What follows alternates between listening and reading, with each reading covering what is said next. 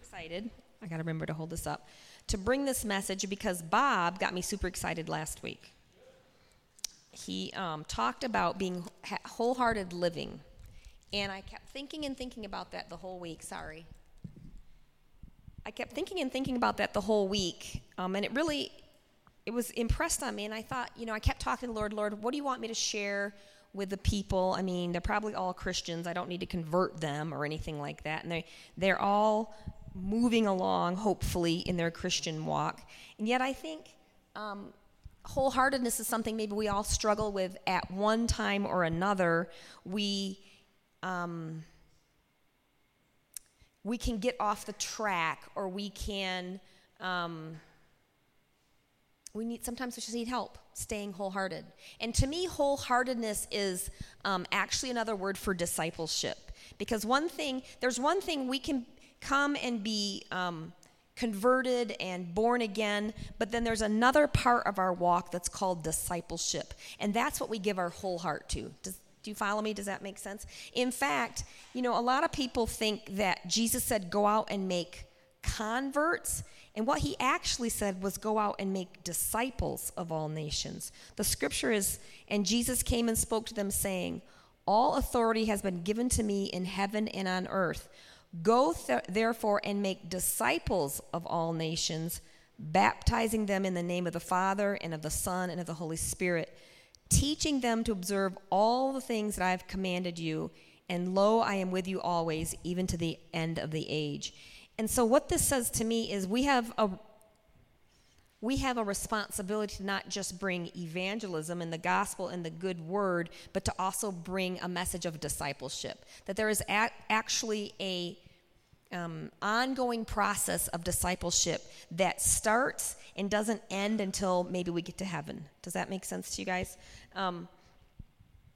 It's kind of like, I look at it this way.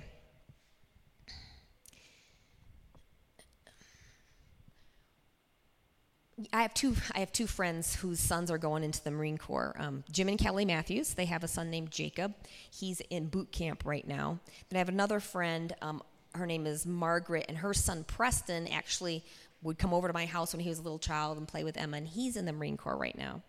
And I think about kind of what the military does to soldiers, recruits, is they take people that are completely usually undisciplined or not disciplined in the ways of the military, kind of unformed, and they take them and they put this through this very rigorous training, and they kind of change them from one person to another. I imagine that Jacob Matthews and Preston were at home the week before they went to boot camp, probably playing video games and eating all kinds of junk food and sleeping 12 hours a night and kind of doing whatever they wanted to do. But when they got to the Marine Corps, all of that changed, right? The drill sergeant was on them, beginning to change them into something else. Now, I'm not here to say that the Christian life is like boot camp, okay? Please don't hear me say that. But what I do want to say is there is a process that we all go through from being changed from an old creation into a new creation, and it's a lifelong process. And it's something that we have to agree with and participate with, okay? And we can decide to be baby Christians our whole lives if we want to. We can have fire insurance, as people like to call it, but that is not God's will for our life. We are chosen to be disciples. We are chosen to live our lives like Christ and to actually wage a war, so to speak. Although I don't want to say that boot camp is what the Christian life is, I will say this: we are in a war. And we need to be equipped with weapons to fight that war. And that's what discipleship does, is equip us with weapons to not only heal us, but to propel us into a battle, okay? So, I mean, the boot camp doesn't go very far, but it goes far enough, all right? The decision to become a Christian is a decision to live a changed life. I'm all about grace. I want to teach grace all day long. I want to teach that we are we're new creations. There's nothing we need to do to earn our salvation. But I also want to teach this. There is a cost to being a Christian. There is a paradigm shift that we participate in if we're going to do this thing the way it's supposed to be done, all right? God's not going to do it against our will. He's not going to make us be better disciples or learn or engage or do any of that, but he is calling us to a changed life. And if we want to take what we're doing seriously, if we want to be good Marines, we are going to participate in what it takes to do what God's called us to do. And that's something that is actually an effort on our part.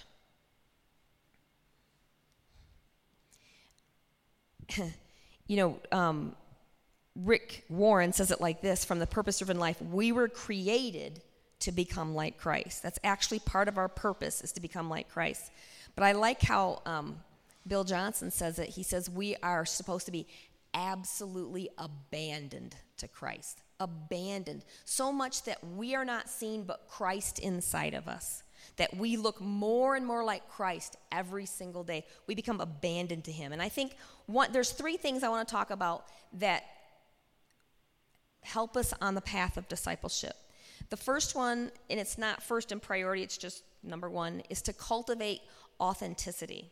And I think what this means is we have to come to the place where we are, and this, I'm going to read, Bob, what you sent me.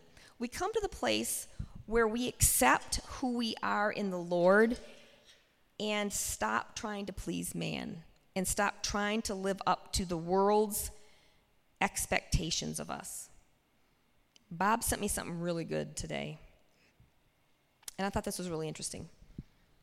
On the day of your earthly birth, you were given a last name based on the family you had been born into. You didn't have to pass a test or demonstrate basic skills to be given that name. When you behaved poorly, no one took your last name away. There may have been consequences for your actions, but it did not change who you were known as. In Christ, we were birthed into a new life and a new identity. When we were born again, our family name became accepted in the beloved. Being accepted in the beloved is not something you achieve, it is who you are. It's as if God issued you a new birth certificate, and this is now the name he knows you by. Our journey is to receive and respond to our first and true identity in Christ, learning how to live and thrive in it. Such an excellent, excellent teaching. And what I think happens is a lot of us, for one reason or another, live from a place of fear of man or fear of the world or just fear in general, instead of living from a place of identity, living from the last name that God gave us because he adopted us. Not because of anything we did, but because of who we are.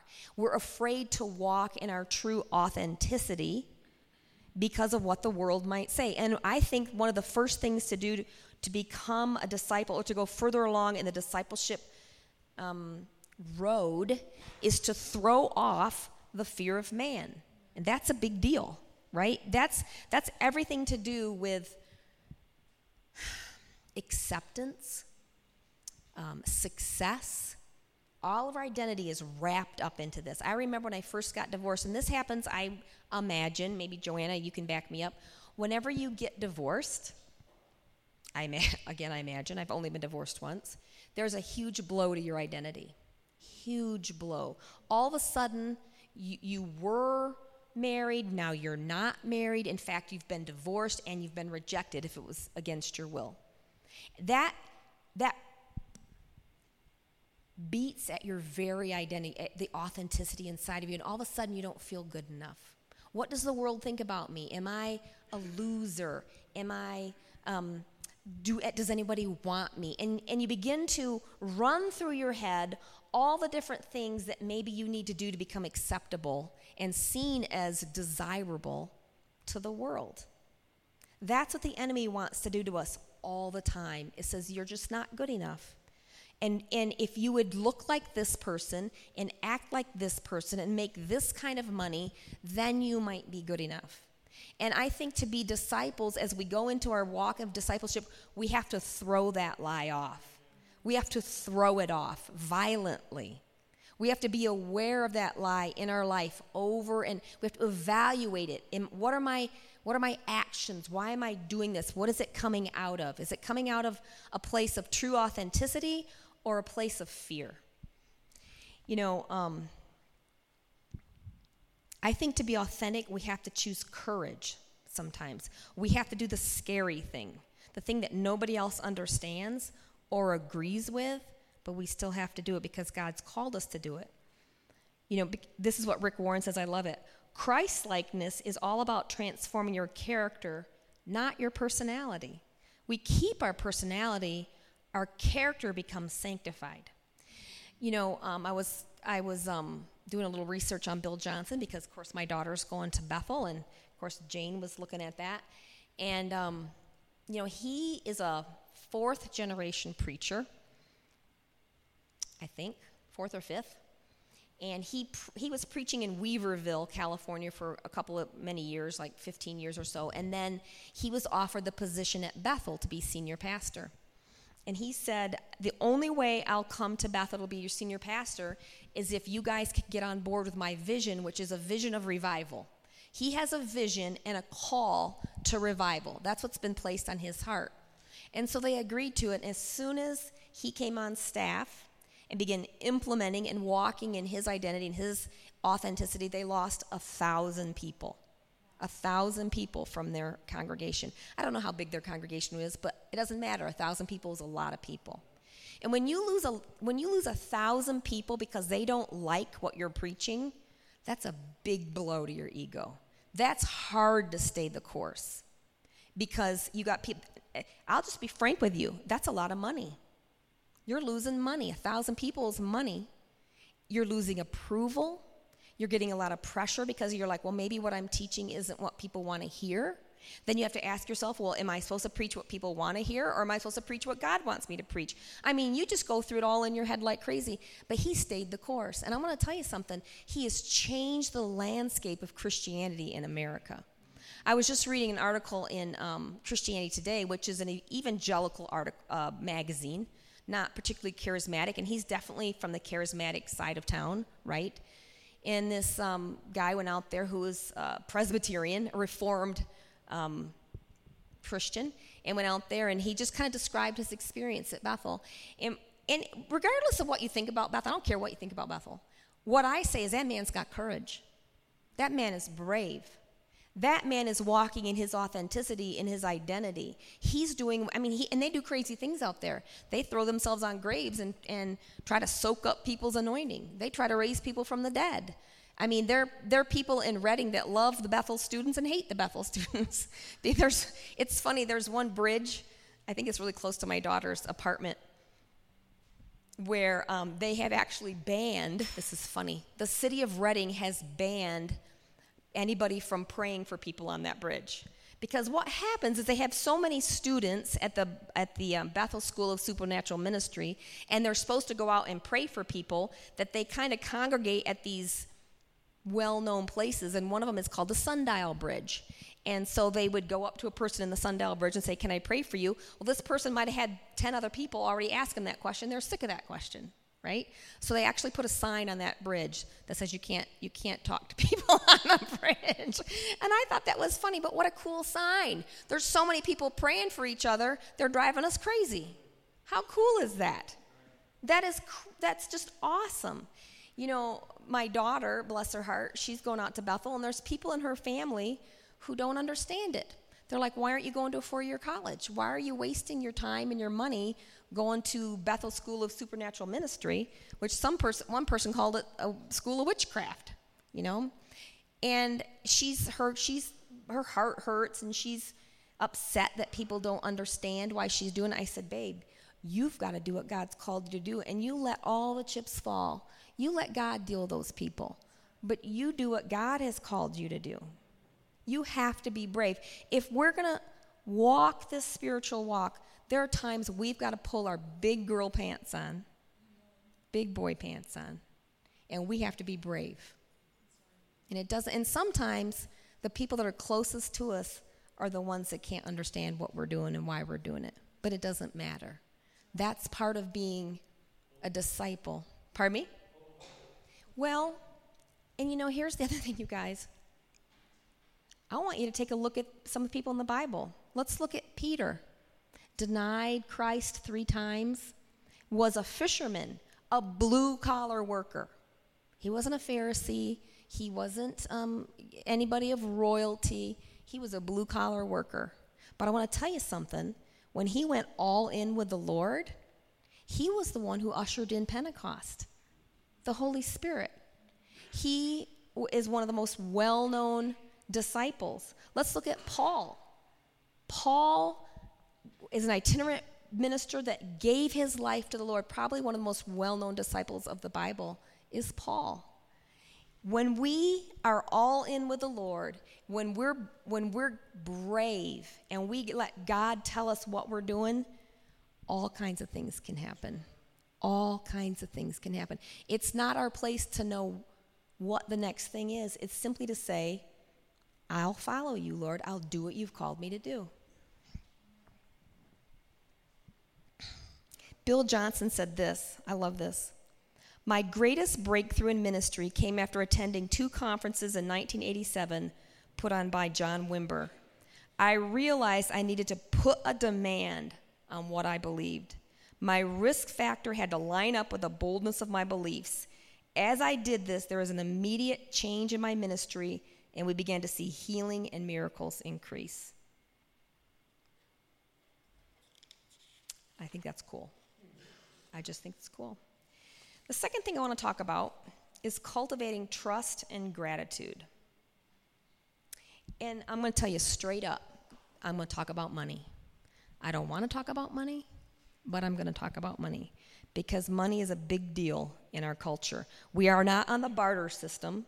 We actually have physical money that we spend, and if you're like me, you've got Bitcoin, fake money, cryptocurrency, that is not related to any kind of country. But money is a big deal. I want to read to you what the Bible says in Luke 12:15. Watch out, be on your guard against all kinds of greed. Life does not consist in an abundance of possessions.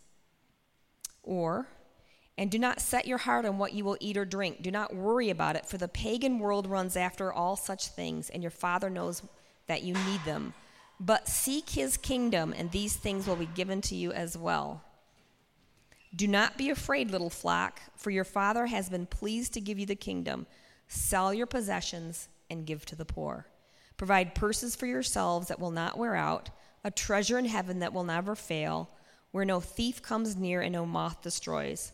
For where your treasure is, there your heart will be also. And then our favorite verse, loving money is the first step towards all kinds of trouble. Some people run after it so much they have given up their faith. Craving more money pushes them away from faith into error, compounding misery in their lives. 1 Timothy 6:10, that's from the Passion Translation. This is just another area I want to talk about for discipleship, you guys. And this is another area of trust. It's one thing to trust God, going out and praying for revival and whatever. It's another thing to put your money where your mouth is, to use that phrase. Money's a big deal for me. I'll tell you this. Just like baptism is a sign to the world of dying to the old life and being raised to the new life, and just like communion is something that we practice over and over to remind us of what Jesus did on the cross, giving our money, giving God's money back to him is another practice that we participate that reminds us who's in charge of our life. See, it's, again, being a disciple is about being all in. It's about saying, okay, the world does it this way, but God says do it this way, and that's what I'm going to do, and I'm going to believe him, and I'm going to believe his promises. When I was married before, my husband had a pretty good job, a secure job, and it was a steady job from paycheck to paycheck. And so tithing and giving was something that I did as part of my budget. I just kind of played it into my budget, right? It wasn't as hard as it is now. It's harder now.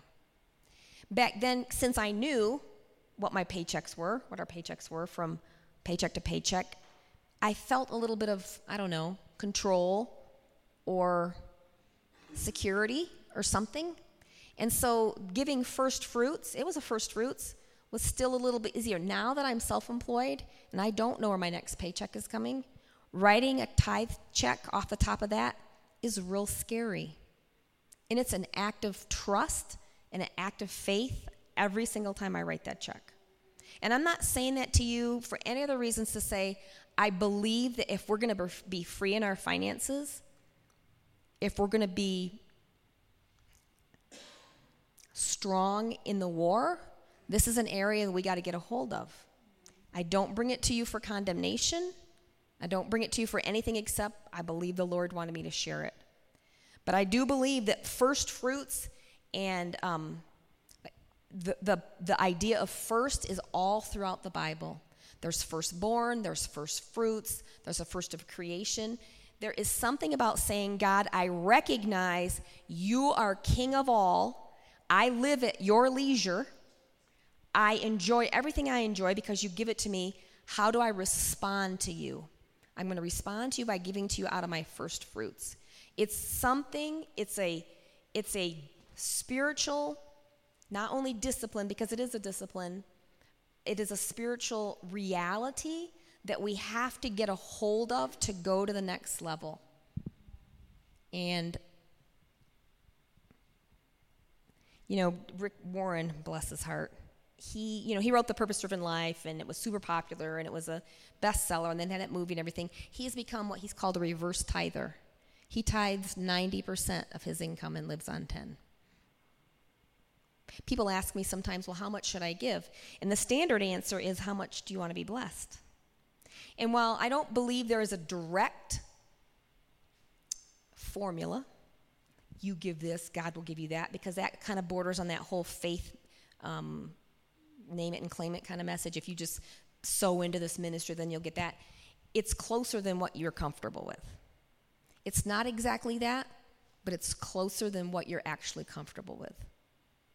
I believe that for me, I will say this, every single time I do that, it is a practice that I do that rebukes the enemy, rebukes the devourer. Every single time I say, God is Lord of my life in the area of finances, it is a statement to the enemy. The third thing I want to talk about is cultivating the fruit of the Spirit. The fruit of the Spirit, some people think it's fruits. It's fruit of the Spirit. It's actually one fruit. It has 9 characteristics. And if there's anything I'd love for you to memorize from the Bible, it would be these 9 characteristics, because this is what you line your life up with. Love, joy, peace, patience, kindness, goodness, gentleness, faithfulness, and self-control. Those are the 9 aspects of the fruit of the Spirit. If we're going to pursue and participate in becoming a disciple, we pursue the fruit of the Spirit. And yet at the same time, the fruit of the Spirit is something the Holy Spirit does inside of us when we say, yes, Lord, I'm yours. He begins at that time to cultivate fruit of the Spirit in your life.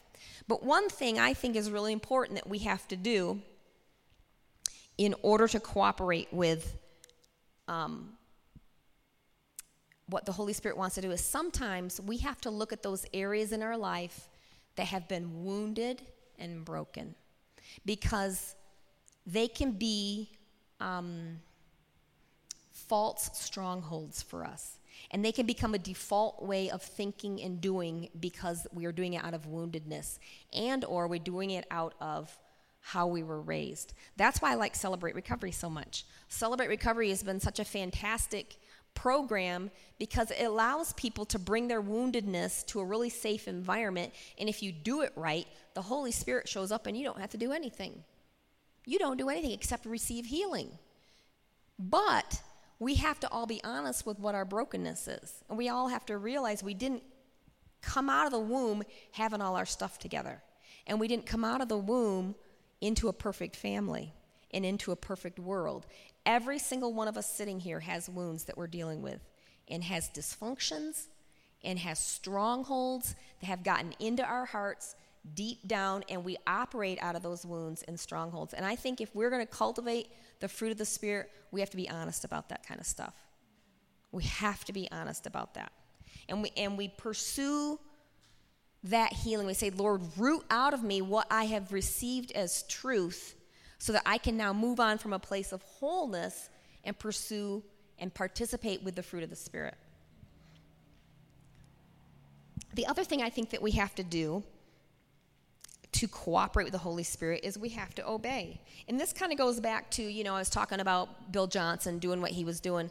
But they're all, was it last week? 2 weeks ago when I talked about turning water into wine. The question was, when did the water turn into wine? When they put the water into the jugs, when they pulled the water out, when they tasted it. When did it actually happen? And the answer is, it happens when you obey God. Joshua, when he was going into the promised land. Now, if you remember your Bible story, when Moses brought the Israelites out of Egypt, God parted the Red Sea. The Israelites saw it, and they walked through, okay? So the miracle happened first, then the Israelites walked through. Well, Joshua, the Jordan River, parted too, but it didn't happen that same way. God said to Joshua, I'm going to part Jordan for you, but in order to do this, you need to carry the Ark of the Covenant with the priests carrying it. They're going to go first, and the minute they put their foot in the water, that's when the Jordan parted. It didn't happen before. It happened when they obeyed. And so sometimes we have to obey first in order to see what God's doing. That's part of our discipleship, is to obey. It's flat out. I mean, I'm not trying to be all works-oriented here. I'm just telling you the way it is. If we're going to be good Marines, and here's the thing, you guys, this is where it works out. When they go to basic training, they're taught how to obey. They're taught the chain of command. They're taught authority. They're given the right weapon to fight the war. They're told when to eat and how to do it and all that kind of stuff for their own good. And we have to get a hold of part of us being good disciples is we've got to obey God even when it makes no sense at all. No sense at all. We have to obey God. And the miracle follows. And the more we do that, the more we get a history of the Lord and the more our trust grows, right? The more we step outside of our comfort zone, the further our comfort zone, it gets bigger, right? The more we can do, the more we understand. Sometimes understanding comes after you do it, not beforehand. The other thing that I think we have to do, we have to we're talking about wounds and all that kinds of thing. Another thing that gets in our way sometimes of participating with God in the fruit of the Spirit is our personality. We all have personalities that are not perfect. They've been influenced by this fallen world. And sometimes we have to look at our personalities and say, wow, is my default reaction, because that's my personality, is that exemplifying the fruit of the Spirit? The fruit of the Spirit is always our litmus test. And when we get angry and frustrated, impatient, upset, we say to ourselves, wait a minute. What does Bob say? We turn to the Holy Spirit and we say, Holy Spirit, I want to operate out of the fruit of the Spirit. What's my next move here? What's my next move? Do I be angry? Am I supposed to be impatient? Is that what's needed in this situation? How do I cultivate the fruit of the Spirit? I have to look at my personality and say, well, what's my personality flaws in this area? That's why I like DNA of relationships. One thing I love doing is called like DISC or Strengths Finder or that kind of stuff. One of my personality traits is called a high D, which is dominance. Dominant people can be very dominating sometimes. Dominating can be control. Dominating can be bossy. Dominating cannot be good. Sometimes it's okay. Sometimes we need to dominate and get the job done. Other times, dominating people roll right over other people and are not operating with the fruit of the Spirit. Sometimes we have to say, what part of my personality needs to be consecrated before the Lord and let him come in and speak to me about this area. I think I've shared this story with you, but some of you probably haven't heard it. My son David, when he was 16 or 17, he worked at Toys R Us, and he had a Jeep. And I don't know about you, but my boys, no offense, seem to be a little more not as safe on the road. A little more crazy. Anyway, he pulled out of the driveway, or the thing where the Toys R Us was, and wasn't looking, and he ran into a lady. And they called the police, and I think it was his first accident. He was at fault, and wrecked her car and all that kind of thing. And he called me and he said, Mom, I had an accident and blah, blah, blah. And first thing I think of is, how much money is this going to cost me? There's my money thing, right? What's going to happen to my insurance? How much is it going to cost me?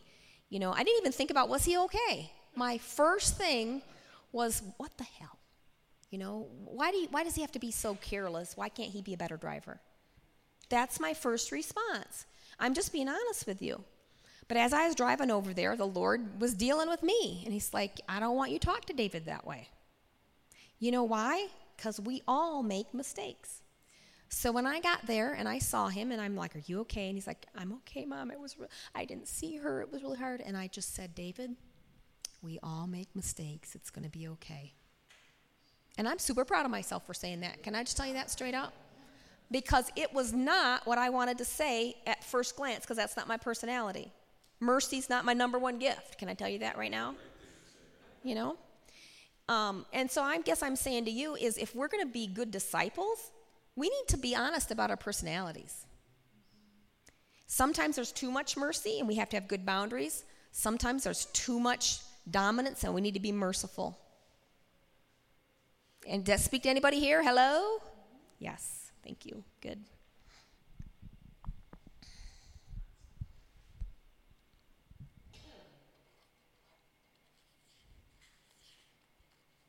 The other thing is, we have to put on the character of Christ. We must want to grow, decide to grow, make an effort to grow, and persist in growing. We're changed by God's truth. We're changed by our failures, and we're transformed by our troubles. God uses all of those things, every circumstance in our life, to develop our character. And I'm just going to close with a couple examples here. I thought of you, Bob. This is Rick Warren. Everything that happens to a child of God is Father filtered, and he intends to use it for good, even when Satan and others mean it for bad. I think about Joseph in prison, Joseph who became second in command for Pharaoh. I think about Daniel in the lion's den. I think about Paul in prison. All those people experienced tribulation and trial, and yet God used that for their good and for our good. And that's what he's going to do in our lives. Everything that we're going through, he's going to use truth in our life. He's going to use tribulation and our troubles, our failures, the ones that we're responsible for. He's going to use all of that to develop our character, because he's got an assignment for us. He's got an assignment only we can do. We're all undercover spies going in to take the land, and we've got to have our weapons of war ready for us so that we can do the work that God's called us to do. And so that's my message on wholeheartedness. I hope that is something that related to you guys. I would love for you to get up with a couple people, share your prayer requests, your praise reports, and in 5 minutes we'll have a little bit of dinner. Does that sound good? You're welcome.